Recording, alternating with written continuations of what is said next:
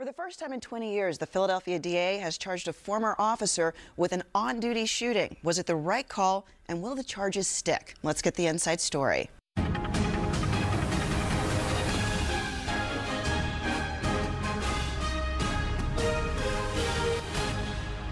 Good morning and welcome to Inside Story. I'm Tamala Edwards. Let's introduce you to our panel this morning. We'll start with attorney George Burrell. Morning. Temple Law professor Jan Ting. Hey, Tam. Journalist Larry Platt. Good morning. And columnist Christine Flowers. Good morning. Sorry I cut you off. This case has been controversial for a while now. Officer Ryan Pennell, transporting 3 other people to Special Victims Unit, sees a man on an ATV and decides to go into oncoming traffic to stop him. They get into it. In that altercation, he says he felt that the man had a gun. He says he felt threatened, but police then found that the man was shot in the back 25 feet away from the gun.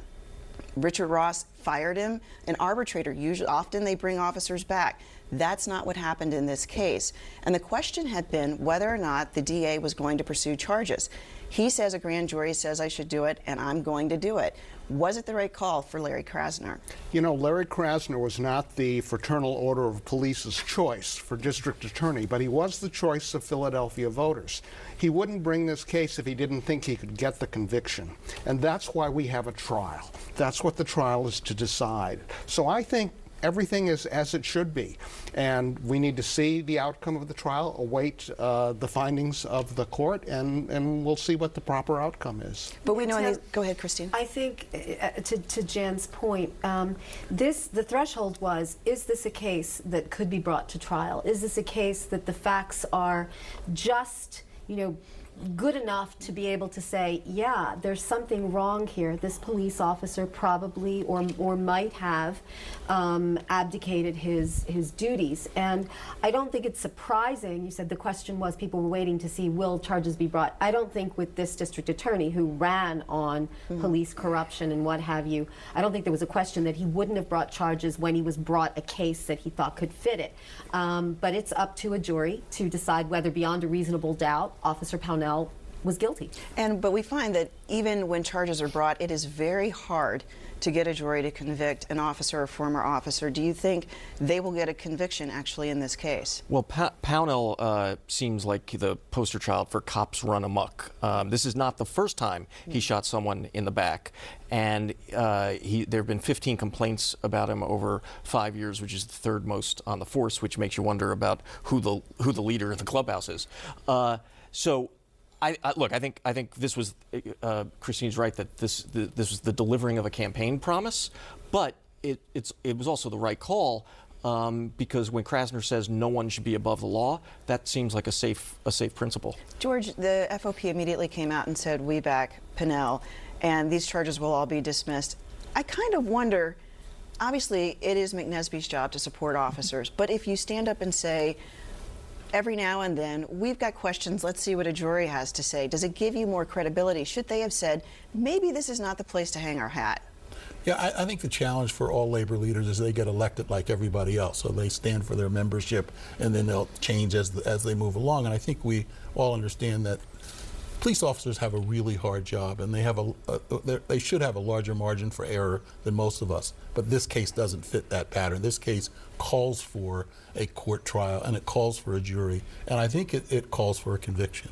Let's talk about Krasner a little bit here. As you point out, he was elected to do things like this, but there's been a groundswell of grumbling about some of the other cases he's handled. Officer Michael Wilson, other cases where the victims' families or others think that Krasner's pleading down people who should be facing harder penalties.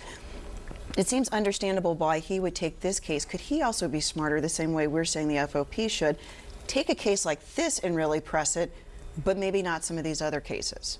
I think the answer is yes. I think that Krasner as a candidate and as a defender is way over here with respect to his situation. I think that he will mature as district attorney. I think that he will understand, hopefully he will understand that you're not elected to to fulfill your campaign promises. You're elected to be a district attorney, and that means you've got to be objective and you've got to be fair in the job. And I think he's a smart guy. I think he'll get there. What George said is exactly right. He's not there to make the people who put him into office happy. He's there to do justice. And sometimes that's going to make the people who were cheering him on election night very, very angry and very unhappy. He's got to have that integrity to be able to do that. And there are a lot of people out there who support him. There are legions who suspect that he may be politically motivated in some of these things. And that's my concern about Krasner. I've written about this a lot. Is that he's an ideologue and not a practical problem solver. Right. And you know, I worry about what his thing is with victims, because he doesn't seem to get that victims of crime are actually a proxy for all of us, and you know, they can't all be wrong. This parade of victims complaining about his conduct with them, all different races, all different situations. This is not an issue of race either. I mean, you have the family of Sergeant Robert Wilson, if you remember. Robert Wilson, I should have said, yes. mean, no first-degree charges, no death penalty on the table, which he announced. I mean, this is a family of a black police officer that was murdered in cold blood, and that family's complaining. But he's in a very difficult position. Yes, we should be concerned about the victims of families, but we also should be concerned about the families of people who are falsely convicted. True. And he has a responsibility to try to balance that, and if he balances it, he is going to anger people on both sides. Well, speaking of angering people, I get angry sometimes when I walk into the break room here and open the refrigerator. Everybody's been through this. The Philadelphia Police Department is dealing with something where a detective in the homicide division, somebody's thrown away food in the wastebasket. It stinks. He writes a letter that he then pins above the basket, which says, you know, calls somebody a filthy savage, says that they must be the child of an absent father, some other things that some people saw as racial codes. And so Richard Ross said that we're going to open an investigation into this. Is the right way to look at this is perhaps racial bias, or somebody who just really let their anger get the best of them over a workplace situation? How should the department look at this? I think it speaks to what hypersensitive times we live in, that a note which in other times might have been, say, somebody's letting off steam here, is kind of a big deal here, and we all need to be more sensitive about the fact that we live in these difficult times. So again, I think the outcome is right. There has to be an investigation, and the police department will look at it internally and figure out what needs to be done, and it seems to me entirely appropriate what's happening. I think Jan's right. It's less about the subjective intent of the officer than it is about how we are now conditioned to expect the worst. And I think that's a very sad commentary on us in society, but we've seen this uptick of enmity and of hatred, and so it's not that unusual for someone who receives a letter saying your mother was a blank and baboon and all of this stuff to say, I would have just said, you know, throw your trash out somewhere else. But this, I mean, look, we can parse this all we want. This reflects the worst of people. It is racist. It is something that a person wouldn't write if they didn't think they have a constituency that it speaks for, and it's not. I mean, and even if you are venting, you don't vent in racist terms if you're just venting. If your concern is that the trash stinks, these are not the words you use. You talk about parental heritage and all that stuff. Yeah, that was the horrible thing. Yeah. You know, your parents. Well, what is that? Weren't there murders he could have been solving rather than writing this note? And by the way, what exactly is the investigation? The officer put his name on this note. And also, I think George is right. This clearly is racist, and it didn't occur in a vacuum, right? This is the same police department that mishandled the Starbucks incident, which Commissioner Ross at first defended. So I think there is an element of sensitivity training that needs to take place. Let's turn. It is after Labor Day, so now politics gets serious. Let's run through a couple of things if we can. Carper won handily in Delaware, whereas many progressives had taken out Democratic incumbents elsewhere. 70 years old and still got it, still ticking. What does this tell us in terms of what we know about Democrats and the left and what to predict? Well, you know, I ran against Carper in 2006, and I know him well, as most people in Delaware do, because it's a small state. Tom Carper is the most successful politician in the history of the state of Delaware, and maybe in the whole United States. He's won 13 statewide elections so far. This will be the 14th that he's expected to win this year, and he's never lost, right? Name me a politician in any state who's run statewide 13 times, winning them all, never losing, and is about to win his 14th statewide election. I think he's out of step and he's going to lose. So You think so? I think he's going to lose. I think people are missing how much people want change. I mean, look at Krasner, look at the city controller in the city of Philadelphia, 10-term incumbent loses in Massachusetts. But is he going to lose? But you think he's going to lose to a Republican? Yeah, He's going to lose to a Republican. And a Republican who's run very much to the right in that state. I think he's going to lose. All right, prediction here from George Burrell. I don't. I could be wrong, but I think that we in the media have overplayed this sort of ascendancy of the left. You know, when you look at Ocasio-Cortez in New York, that was a great story, but she got 5,000 votes. That was a. I think. It was a I think moment it in is the a story. change. There is a change, but I think there's. I think you're going to see. Look, I think in Florida, Gillum. I'm afraid that the Democrats just lost Florida by electing a guy who only got 32% of the vote and who is because the two moderates both had the money and took each other out. I think the problem is I think elections are still going to be won in the center. Maybe I'm behind the times. I don't think it's left or right. I think it's change. People want change. They elect candidates who represent change in their mind. This week we had the Kavanaugh hearings, and Cory Booker from New Jersey had quite a moment. I am Spartacus, bring it. The Republicans, of course, said this is about you grandstanding and wanting to get out there for the nomination in 2020. And indeed, did he do himself a good turn this week if that was part of his goal Well, or first of not? all, I mean, he got up there, I am Spartacus, and I'm doing this, and I don't care if you expel me, and look how brave I am. When the classified documents that he was leaking had been unclassified, or that he was releasing had already been declassified that morning, had he read his emails, he would have known that. But if you don't care, if what you're saying is, I wanted to give progressives out there something to look at, that Elizabeth Warren is not the only person who would stand up. Did he do himself a good turn? I think Cory has done himself a good turn. He's looked presidential. He's looked like a leader. He hasn't been irrational. The fact that he didn't read his emails, they should have been declassified a long time ago before this process started. So I think, you know, everybody is posturing in this situation. I mean, Kavanaugh is more likely to get, you know, confirmed than not confirmed, so everybody is posturing. Okay, so the races in Pennsylvania, Wolf Wagner, Casey Barletta, our friend Terry Madonna's like, wake me when it's over. Nobody seems to be doing anything. But across the river, looking at Hugo Menendez, the ads are coming and they're getting nastier by the minute. What do you guys see in terms of where that race is going to go and who looks like they're going to triumph in the end? It's a more interesting race than we have here in Pennsylvania, that's for sure. A, because of the money that's been put in it, and B, because Menendez could be vulnerable. That he had that surprising primary race where somebody came out of nowhere and got 40% in a primary against an incumbent United States senator without any campaigning, really, without really waging a campaign. So that shows there's some antipathy towards the incumbent. Is that going to benefit the Republican in the race? You know, I mean, George is saying a Republican could win in Delaware. I think that's far-fetched. But I mean, many are saying Hugo actually, and he's got I think he's expected to put $5 million of his own dollars into this race. But I think he spent 15. Maybe more. He spent $15 million already, and Menendez is still ahead. And now they're both spending money, and he's got his own baggage. He's not the change candidate that I'm talking about. He's got feet of clay. He's got tremendous baggage, and I think that Menendez, you know, it may be closer than it needs to be, but I think at the end of the day, he prevails. So just keep that in mind as you can't watch TV without seeing those ads. Very quickly down to the last minute.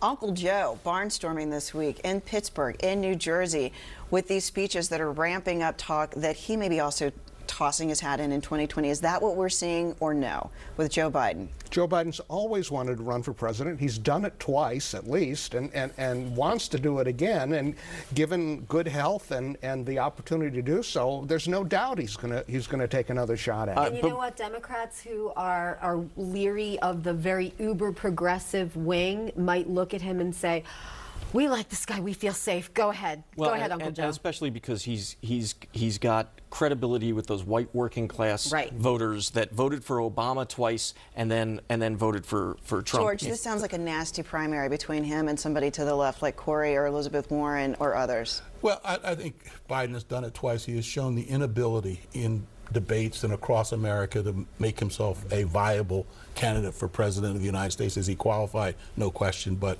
this is going to Harris, Booker, Warren, others. It's not going to Joe Biden. I should be mentioning Kamala Harris as well, who Right. also stood out. We're going to take a break and come back to more Inside Story. 6 ABC's Inside Story is presented by Temple University. Welcome back to Inside Story. I'm Tamala Edwards. This week we saw two interesting things in states nearby. We saw the state attorney for New York say that they're going to subpoena all the dioceses in New York State in the wake of the Pennsylvania grand jury report. And in New Jersey, Grabir Graywall says he wants to open up a task force to look at what has happened in the diocese there. Some have surveyed other states, and many of them have said we can't talk about what we're doing. Some have, it's more diffuse. But is this the beginning of a national movement where we're going to see grand jury reports in more states than not? I don't think New York and New Jersey are the only states that are lining up in response to Pennsylvania's grand jury report. I think a lot of attorney generals are feeling pressure that they better do something, because if things are discovered on their watch and they took no initiative in light of the Pennsylvania report, I mean, they're going to be held to blame. So I think we're going to see more attorneys general launch the kind of investigation that Josh Shapiro launched in Pennsylvania, and we're going to get more reports coming out. Tam, I do hope, though, that they broaden this to other institutions and organizations as well, and that it's not just a national campaign against the Catholic Church, because I see that it's great to focus on the problems in the church, but what about the other institutions out there that are equally responsible for child abuse? And I hope that those attorney generals in those other states will use their laws and go after secular institutions as well. I'm not sure that there is equal. I mean, the problem there is a problem in the church. Statistically, there's a larger percentage of people who But are do you abused necessarily in secular not do one institutions. unless you start doing the other? I think this is going to open floodgates throughout the nation. Watch Florida, because if you read the Josh Shapiro report, it names a number of priests and bureaucrats who have moved to Florida. And I think you're going to see prosecution and naming of people throughout the states. But Pam Bondi hasn't actually been out there. The AG in Florida hasn't been out there saying, yes, we'll do this. She's been kind of circumspect She's about talked it. about the state prosecutors Right. under her doing it. So we'll. And I think they are driven by what's happened in Pennsylvania. I think they're right that they have to do it. And secondly, they've seen the political benefit that Josh Shapiro has gained out of doing it. And so they're going to do it for a host of reasons. Christina, a question that needs to go to you because you're an immigration lawyer. We saw two families, one from Jamaica, one from Honduras, go into local churches and say we need sanctuary. Half of our family is going to be deported while we have children who are American, and the churches are saying you can come and stay here. Do you expect this movement to pick up, and do you expect ICE to continue to honor what they've usually done, which is to say there's certain sensitive areas like churches that we will not enter? You know, Tam, and Jan, with his experience in this area, should weigh in on this as well. I see an uptick in this because there is a narrowing of legal options for a lot of these individuals with the way that they've changed asylum laws, they've changed standards and what have you. I myself do not believe that there will be an uptick in individuals going into churches because it's a short-term, very narrow type of option for these individuals. You can't stay in a church forever. And quite frankly, I don't know if ICE will continue to honor the so-called sanctity of the church. I don't know. This is your issue, Jan. Do you think they'll continue not to go into schools, not to go into churches? Well, I think so, because they have lots of fish to fry, and they don't need to make a spectacle of these particular individuals. But the big picture is you cannot have an immigration system where people come without documents into the United States, they make an asylum claim which loses, and then just say, well, I'm going to stay anyway. And the irony is those people are talking about the separation of church and state. Well, the people who are arguing about the separation of church and state should be worried that we're melding church and state here, where we have people who are, basically George, going in one you have something direction. to say. We have to get a responsible solution to this.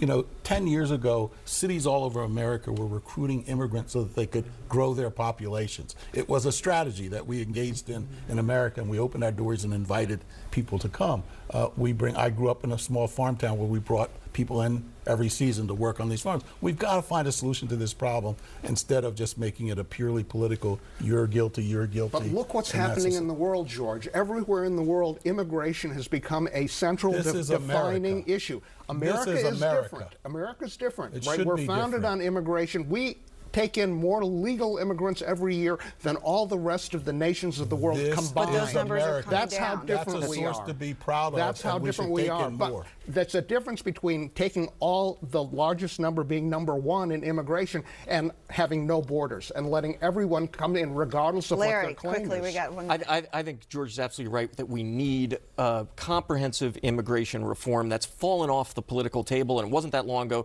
that Democrats and Republicans, Lindsey Graham and George W. Bush, were behind it. Very quickly, last 30 seconds, show of hands. Should Philadelphia keep trying to have the school year before Labor Day? Yes or no? No. No. Yes. Go back. Yes. Yes. Yes. Should they not extend in June when they're not going to deal with blazing hot temperatures? Blazing hot. It would have been blazing hot the first week of this school year if they had started it. Well, that's an infrastructure issue that's different. That's a different issue, and the school district and the unions and the elected officials all ought to be combined working on infrastructure dollars to solve the problem. Bingo. But it's just as hot the first week of September as it was the last week of August. So it's better to go and get out in early August and early June. So you're saying 2 hot weeks instead of 1 hot week? This is global warming. It's not Okay, usually we can that hot argue about it in the It is commercial gonna break. get We'll be right worse. back. It's getting heated.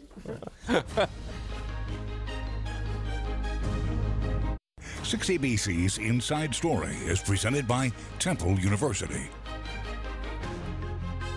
Welcome back to our Inside Stories of the Week. George. I'm on the Governor's Advisory Council for Diversity and Inclusion. Made a number of recommendations to the governor that he's accepted that are creating a better platform for minorities to compete for contracts with the Commonwealth of Pennsylvania. So I encourage minorities to get certified. All right, Jan. Latest crisis in the migrant children at the border. The Trump administration is issuing regulations in an attempt to lift the class action settlement, which puts a limit on their ability to detain migrant children, and we'll see how that goes. They're sure to get sued over it. All right, Larry.